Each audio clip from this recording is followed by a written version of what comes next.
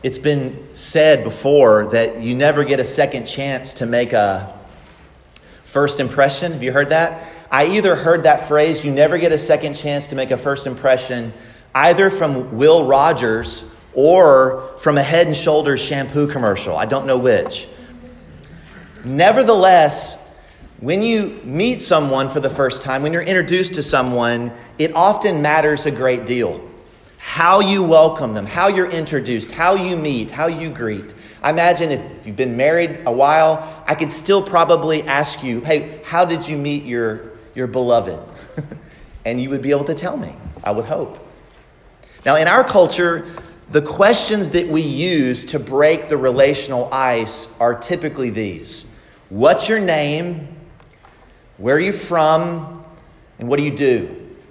Usually, that's the questions that we ask in order to become acquainted with someone. What's your name? What do you do? Where are you from? And interestingly, when we open our Bibles, when we turn the page from the Old Testament to the New Testament, we are introduced to the Messiah, the long-awaited King promised in the Old Testament scriptures, the Christ. And Matthew tells us in his gospel, in these opening 2 chapters, he tells us 3 things. What's the Messiah's name? What did he come to do? And where is he from? And this morning, we're going to have a privilege of doing something I know all of you have been longing to do. We're going to study a genealogy today. I know you probably showed up here this morning as a visitor thinking, is he going to go to those genealogies? We're going to study this morning the portions of Scripture in our Bible reading plans that we often skip. Because, brothers and sisters, all Scripture is inspired by God and profitable. And there is so much glory in this passage that I want to draw your attention to. And my hope and my prayer as we look at this long list of names, children, that's what a genealogy is. That's a fancy word for a long list of names. We're going to look at this genealogy, and I hope that you'll see that Matthew is connecting the arrival of Jesus with the long history of what God has been doing in history for his people. So, as we study Matthew's gospel over these next few weeks of Advent, chapters 1 and 2, my prayer for each one of us is that we would meet the Savior, even perhaps for the first time. So let me begin reading there in Matthew chapter 1, verses 1 to 17. And just know that this morning we're just going to be focusing our attention on verses 1 to 6. But I'm going to read you the whole thing to get the context. This is what Scripture says. The book of the genealogy of Jesus Christ, the son of David, the son of Abraham. Abraham was the father of Isaac, and Isaac the father of Jacob, and Jacob the father of Judah and his brothers, and Judah the father of Perez and Zerah by Tamar, and Perez the father of Hezron, and Hezron the father of Ram, and Ram the father of Amminadab, and Amminadab the father of Nahshon, and Nahshon the father of Salmon, and Salmon the father of Boaz by Rahab, and Boaz the father of Obed by Ruth, and Obed the father of Jesse, and Jesse the father of David, the king. And David was the father of Solomon by the wife of Uriah, and Solomon the father of Rehoboam, and Rehoboam the father of Abijah, and Abijah the father of Asaph, and Asaph the father of Jehoshaphat, and Jehoshaphat the father of Joram, and Joram the father of Uzziah, and Uzziah the father of Jotham, and Jotham the father of Ahaz, and Ahaz the father of Hezekiah, and Hezekiah the father of Manasseh, and Manasseh the father of Amos, and Amos the father of Josiah, and Josiah the father of Jeconiah and his brothers, at the time of the deportation to Babylon. And after the deportation to Babylon, Jeconiah was the father of Shealtiel, and Shealtiel the father of Zerubbabel, and Zerubbabel the father of Abiud, and Abiud the father of Eliakim, and Eliakim the father of Azor, and Azor the father of Zadok, and Zadok the father of Achim, and Achim the father of Eliud, and Eliud the father of Eleazar, and Eleazar the father of Matthion, and Matthion the father of Jacob, and Jacob the father of Joseph, the husband of Mary, of whom Jesus was born, who is called Christ. So all the generations from Abraham to David were 14 generations. And from David to the deportation to Babylon, 14 generations. And from the deportation to Babylon to the Christ, 14 generations. Brothers and sisters, this morning we're just going to focus our attention on verses 1 to 6.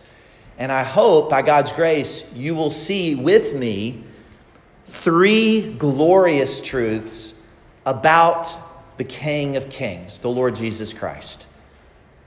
And I pray that these truths would cause not only a weary world to rejoice, but would cause you to rejoice as well. Number one, first thing I want you to see from verses 1 to 6 that Matthew wants you to see, he wants you, number one, to behold the Savior of Israel. The first thing Matthew wants you to see in verses 1 to 6, he beckons you as a reader to behold the Savior of Israel. He begins his gospel with a title. He tells us there in verse 1, this is the book of the genealogy. It's the word in Greek, you know this word. You may not realize you know it. The word in Greek is Genesis. The book of the Genesis of Jesus Christ, the son of David, the son of Abraham. Matthew is writing mainly to Jewish readers. And so he begins with the word Genesis. He knows that the Old Testament began with children. What books did the Old Testament begin with? There you go. We have one. Amen. Genesis, right? So the Old Testament begins with Genesis, a book of beginnings. And so Matthew, who is also known as Levi, the tax collector that is one of Jesus' disciples and apostles, he's writing to Jews. And so he begins the New Testament with another book of beginnings, a book describing the genesis of the Messiah. And Matthew begins by wanting you to view Jesus through 2 lenses. The lens that he is the son of David, and the other lens that he is the son of Abraham. You can see that right there in verse 1. He wants you to see everything he's about to tell you about Jesus' family tree, but he doesn't want you to get lost in the weeds. Some of these folks we don't know a lot about. We'll talk about each one of them. But here's the thing. If you're just one of these high-level people and you're like, what's my big takeaway from the genealogy? Here it is. His name is Jesus. He's the Messiah. And he is the son of David. And he is the son of Abraham. Jesus came into the world to fulfill the covenant promises given to Abraham and to fulfill the covenant promises given to David. He is the son of Abraham and the son of David. David had been promised in 2 Samuel chapter 7, verse 13. God had said, I will establish the throne of your offspring's kingdom forever. That's the same promise we saw in Isaiah chapter 9, that the seed of David, the son of David, is going to have a kingdom that's forever. And Jesus is the son of Abraham. God promised Abraham in Genesis 12, verses 1 to 3. He said, all the families of the earth, God said, will be blessed in you, in your offspring, in your descendant. So Jesus is a Jew. That maybe you came to church this morning to be told that Jesus is a Jew. He's a Jew. He's the son of Abraham. He's from the family of Abraham. And in particular, he's also the son of David. He's from the Davidic line. Now, children, I know many of you have done family trees before. Maybe you've done a family tree for school. And typically when you do a family tree, what do? You start with you at the bottom. You draw yourself. You're right there at the bottom. And then you go up. And then you do your mom and dad. And then you branch out. And then you got your grandparents and your great-grandparents. Y'all nod if y'all tracking with me. You've done that, all right? That's typically what you do. That's not what Matthew does. Do you notice this? He doesn't start with Jesus and then go back into history. He goes way back into history to Abraham. So don't look at me, look at your Bibles. Verse 2, he starts the family tree of Jesus, not with Jesus, but with Abraham. And he goes from Abraham all the way to David. And then he goes from David to the deportation or the exile in Babylon. And then from the deportation or exile to Babylon to Jesus. That's the big flow of the whole argument, what Matthew's trying to communicate here. He wants us to see that Jesus' family tree starts with Abraham. Look at verse 2. Abraham was the father of Isaac, Isaac the father of Jacob, and Jacob the father of Judah and his brothers. Now, you probably noticed when we read the whole thing, Matthew at the end tells you that this isn't an exhaustive list. He's organized this genealogy around 3 sets of 14. You might be thinking, that's weird. Why would he do that? Well, because he wants you to memorize it. I really believe that's why he organized it this way. This isn't an exhaustive list. This is a representative list of the kingly family line of Jesus Christ. And he wrote these groups of 14 in order that we might memorize it. So in order to come to the Christmas party today, we're going to stop you at the door. I'm just kidding. You can actually come along, even if you don't know this. Now, many of us in this room are Gentiles. We're ethnically not Jewish. And we might not be impressed with this family tree. But this is like the most Jewish family tree ever, right? I mean, he starts with, here's his descendants. It's Abraham, or his forefathers. Abraham, Isaac, Jacob. Jacob, of course, had his name changed to Israel, and he had 12 sons. And one of the sons was Judah. Remember Judah? Judah's a bad guy. We'll talk about him in a minute. And Judah was promised and prophesied about in Genesis 49 that from Judah there would be a lion king who would come and his scepter would never depart. This forever king was going to be from the line of Judah. But then later on, who was also from the line of Judah? A guy named David. And so you can see that this family tree is incredible. It would land on the ears of someone who was Jewish in the first century as incredibly impressive. But Matthew simply wants you to notice that the hope of the world is rooted in the history of a people called Israel. The hope of the whole world, the Savior, written about in this passage, is rooted, surprisingly, in a people that are the descendants of Abraham. This is worth pausing for a minute. God didn't choose a mighty people, a large people, a powerful people to be the nation that would bring forth his Messiah. He didn't choose the Romans. He didn't choose the Babylonians. He didn't choose the Assyrians. He didn't choose the Persians. Listen what he did. This was God's plan. You ready? He chose a pagan moon worshiper named Abram, who was living with his pagan relatives in the Ur of the Chaldees. And he said, you are going to go here and I'm going to make you, Abram, a mighty nation. And I'm going to bless you. And I'm going to give you a land. And I'm going to give you a people. And I'm going to give you a descendant through whom I will bless the whole world, all nations. That was God's plan. Now, the problem was Abraham and Sarah didn't have any what? Children. So big family, big nation, no children. How's that going to work? There were some challenges. But think about that for a minute. It wasn't like Israel was really great or impressive and that's why God chose them. Moses tells Israel why God chose them. Deuteronomy chapter 6, listen to this. Deuteronomy chapter 7, verse 6. Listen to what Moses says. You are a people holy to the Lord your God. The Lord your God has chosen you to be a people for his treasured possession out of all the peoples that are on the face of the earth. And you're asking, why did he do that? Next verse. It was not because you were more in number than any other people that the Lord set his love on you and chose you, for you were the fewest of all peoples. But it is because the Lord loves you and is keeping the oath he swore to your fathers that the Lord has brought you out with a mighty hand and redeemed you from the house of slavery, from the hand of Pharaoh, king of Egypt.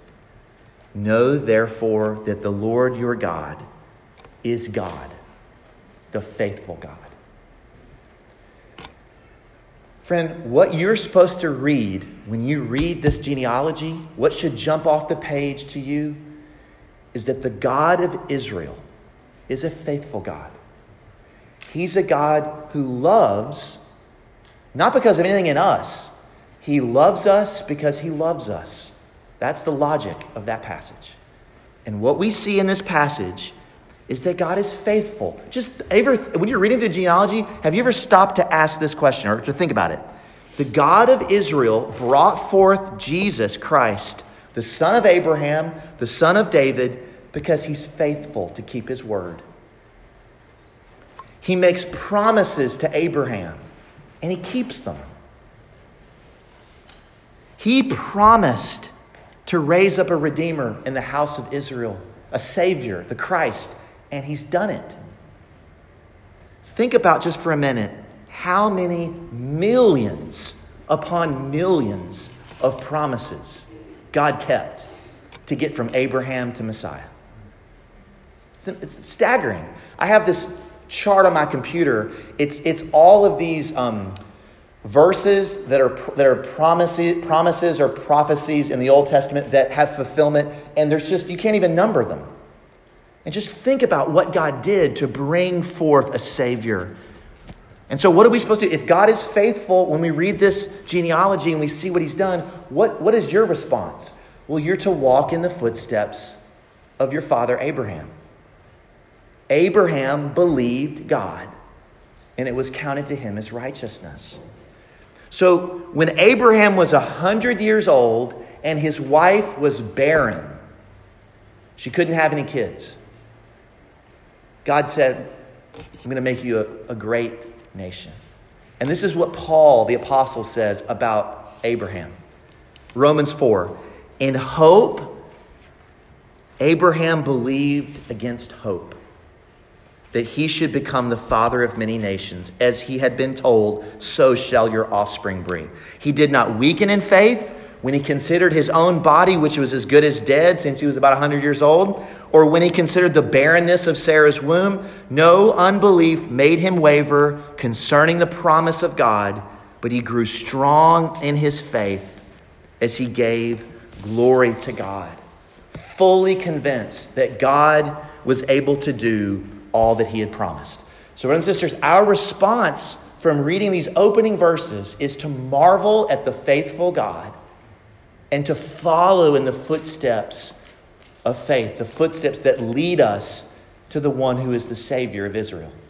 That's the first thing you need to see. But this isn't just a genealogy that's good news only for Israel. Number two, the second thing that Matthew wants you to see in this long list of names is this. Number two, behold the Savior of the world. Behold the Savior of the world. We're not only supposed to look at the Savior of Israel, the one who's the Savior of Israel is also the Savior of the world. Look at verses 3-6. You're probably getting worried because you're thinking, how in the world is he going to tell us a story about every one of these people? Well, Matthew lists out in verses 3-6 several names of men that we don't know really anything about. So basically, if you look in your Bible, from after Judah, all the way down basically till we arrive at Boaz, we don't really know anything about those people. other than they were descendants of Jesus or ancestors of Jesus. So until we arrive at Boaz, Obed, and Jesse, that's really when we know some things.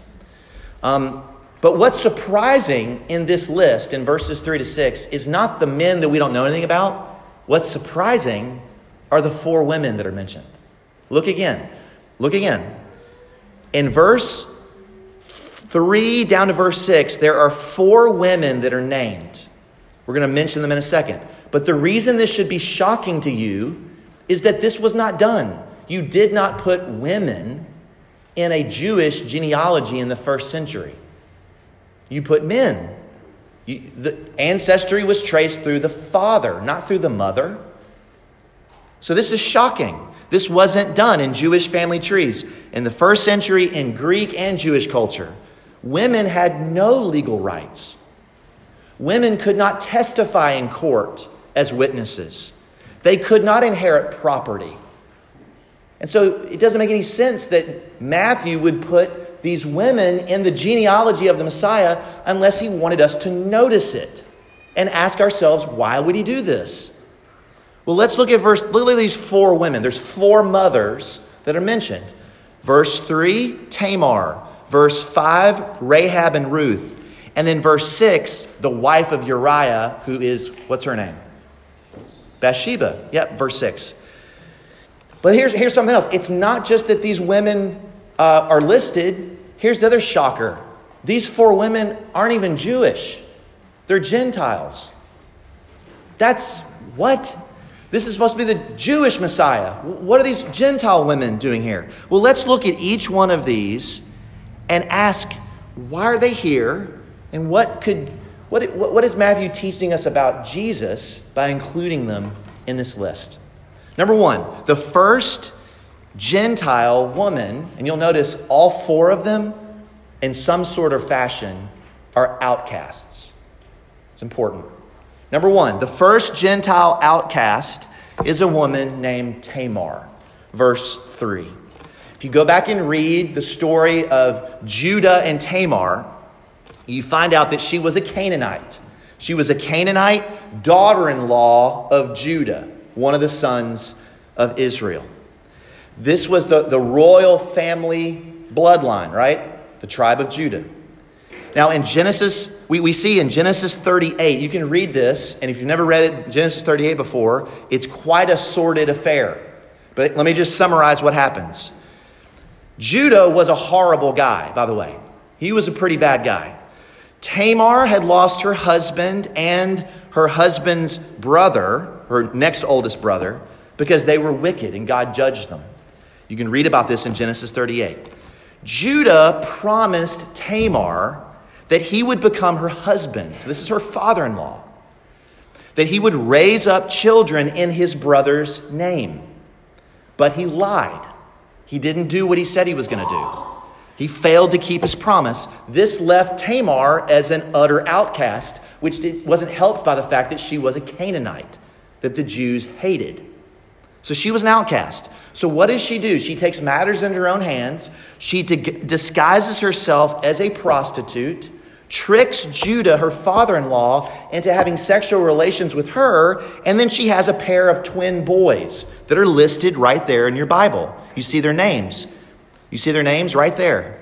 Perez and Zerah, verse 3. So you've got lying, you've got deception, you've got prostitution, you've got abandonment, you've got incest.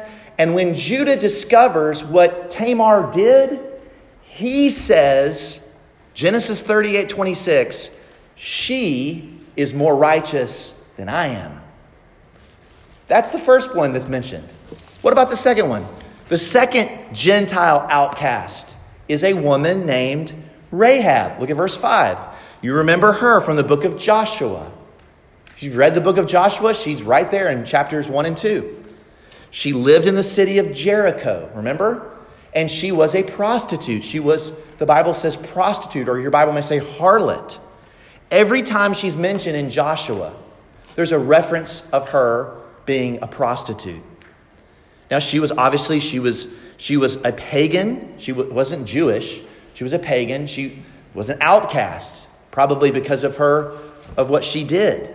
She's living in the city of Jericho, and then 2 spies are sent by Joshua into the city. Remember what she did? She lies to protect them because she's heard about the God of Israel. She's heard about what God has done in rescuing a people out of Egypt with a mighty hand. And because of the fear of that God, and because of her faith, she protects the spies from being caught by the men of the city. And because of that, God spares her life. And when Jericho was besieged and destroyed, God spared her life. Now just think about this.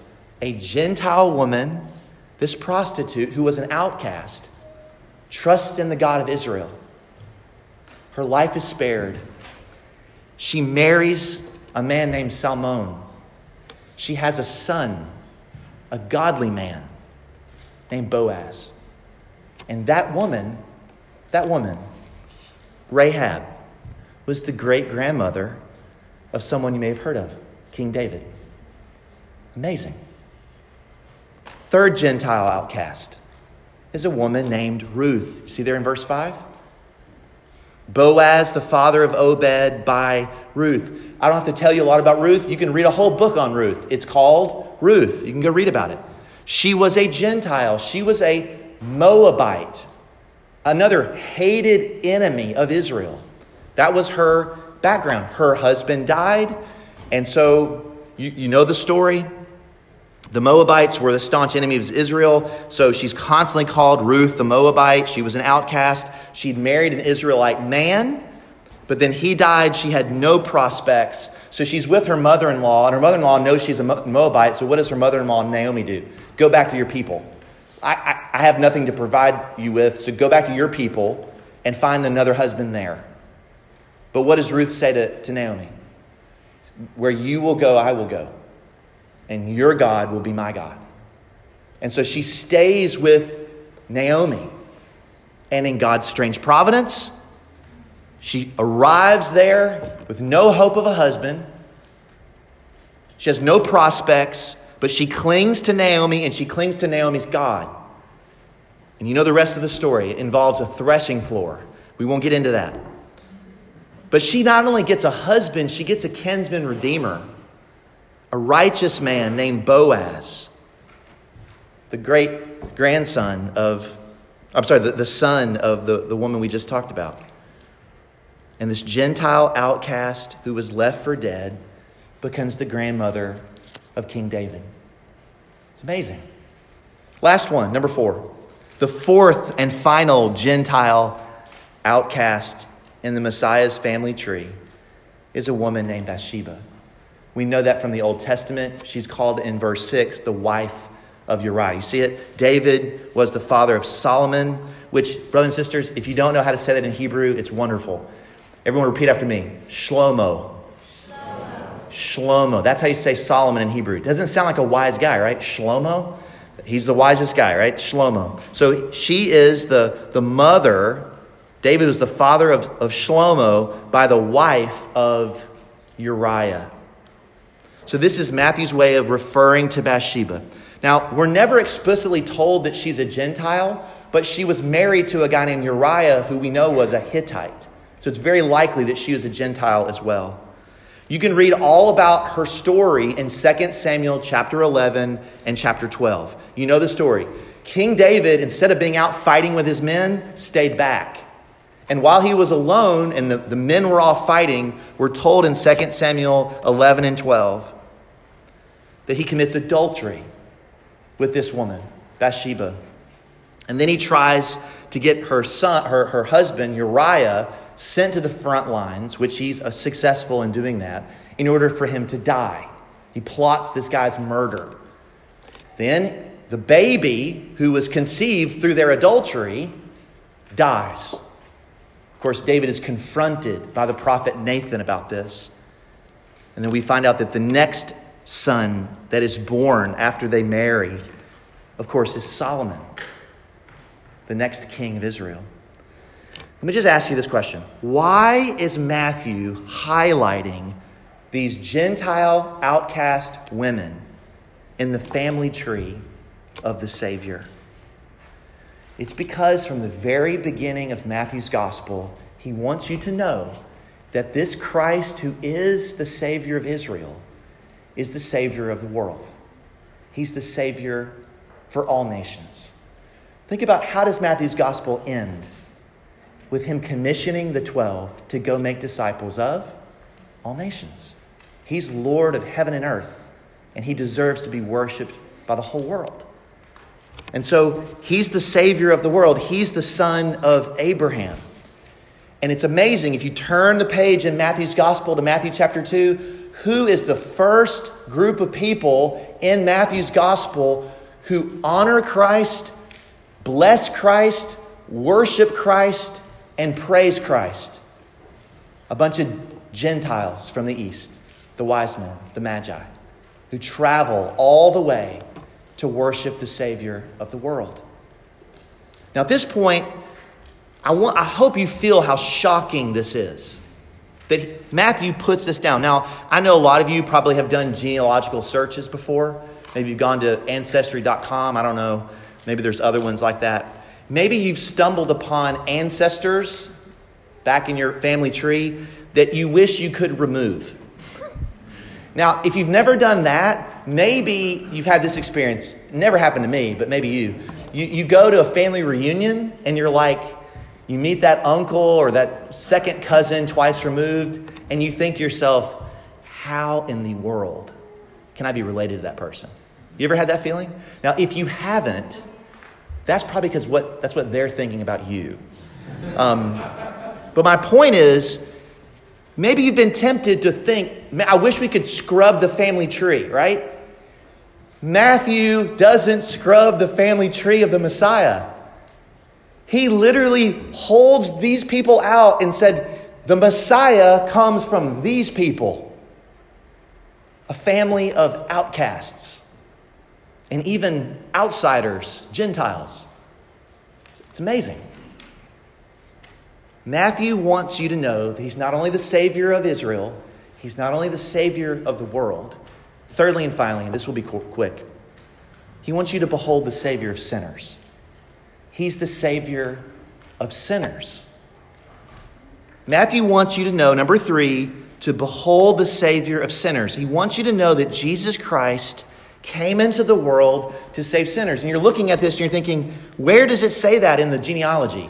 Well, I'll tell you how I'm getting there. I don't just make stuff up. Do you see right there in verse 1? What are we told? The book of the genealogy of? Come on, y'all. There you go, Jesus. Now look down. What does Jesus mean? Look down at verse 21. We're told this in verse 21. The angel tells Joseph concerning Mary, she will bear a son, and you shall call his name what? Jesus. Here's why. For he will save his people from their sins. See, Jesus is just the Greek version of Joshua, the Hebrew word, which means Yahweh saves. Jesus is the Savior. And as you read through this genealogy, sometimes people highlight the sin of the women listed in this genealogy. But have you ever considered the sins of the men listed? I mean, think about just Abraham and David. Just forget the other guys. Just Abraham and David. You know the sins of David.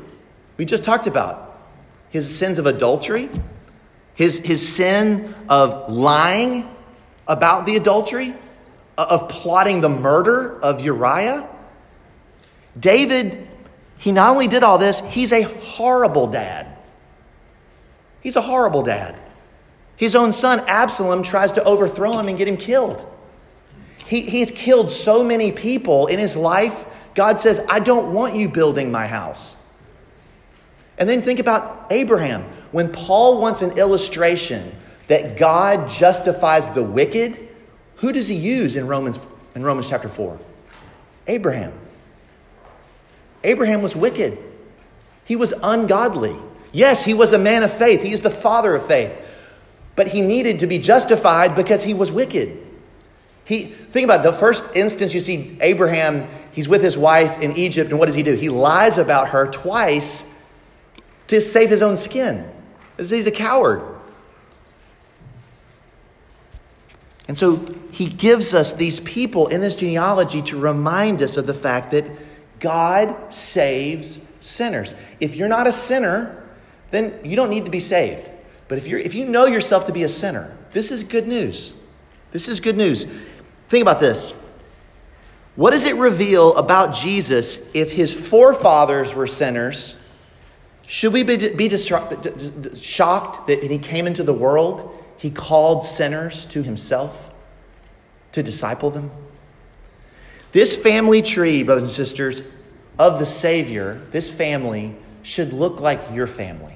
You should look at this family tree and not think, man, that's weird. You should look at this family tree and think, there's sinners in his family, just like my family, just like your family.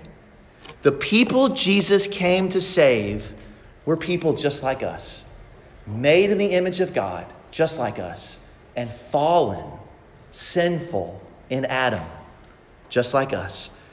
We are idolaters like Abraham. We are liars like Jacob. We are adulterers and murderers like David. We are sinners just like them, and just like them, we deserve death. We deserve death. The wages of sin is death. That's what we deserve. We have sinned and rebelled against our Maker, and we deserve eternal condemnation for it.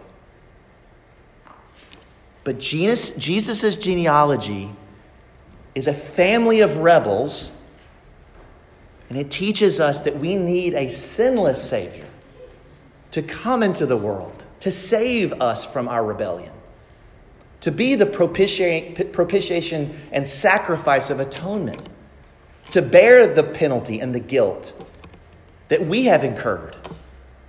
And that's what Jesus did. He lived the perfect life. And what does this genealogy tell us? Later in Matthew's gospel, we're going to read that he died and rose again for our justification. And what does this genealogy tell us about how we should respond? We respond because God saves sinners, even these sinners, by grace and through faith. He saves sinners by grace and through faith. Friend, listen to me. It doesn't matter. It doesn't matter before God how messed up your family tree is. It doesn't matter what scandal you have in your closet. It doesn't matter what you've done or left undone. You may be an outcast or abandoned or ashamed, but you find welcome and forgiveness and grace because this is the friend of sinners. That's who we're reading about. The one who's the King of glory, but he's also the King of grace. Perhaps when you read this genealogy, it just seems like a distant thing, like a trivial thing. But listen, Jesus Christ says that all who receive him in the empty hands of faith, who turn from their sins, who receive the Savior in the gospel, we are united to him. And he gives us his Spirit, the Spirit of adoption. And we are adopted into the family of God. We read in Romans 8, the Spirit himself bears witness with our spirit that we are children of God. And if children, then heirs, heirs of God, and fellow heirs with Christ. Friend, if you trust in Jesus Christ, and if you are trusting in Jesus Christ this morning, this is what's so amazing. You actually are adopted into the family tree of the Messiah. This genealogy becomes, in some ways, yours. This becomes your family tree. God welcomes us, treats us like firstborn sons. And in Christ we have an inheritance that is undefiled, unfading, and kept in heaven for us. An imperishable inheritance that we can't lose or squander. We become, by grace and through faith, united to the Savior of sinners, who loved us and who gave himself for us, who rose again to justify us. And one day we're promised that we will spend an eternity in a new heavens and new earth, not only with our elder brother, but alongside Abraham and Isaac and Jacob and all of the saints who've walked before us by faith. So what is God's promise to you if you're in Christ? All things are yours. All things are yours. Whether world or life or death or the present or the future, all things are yours because you belong to Christ and Christ belongs to God. Would you pray with me?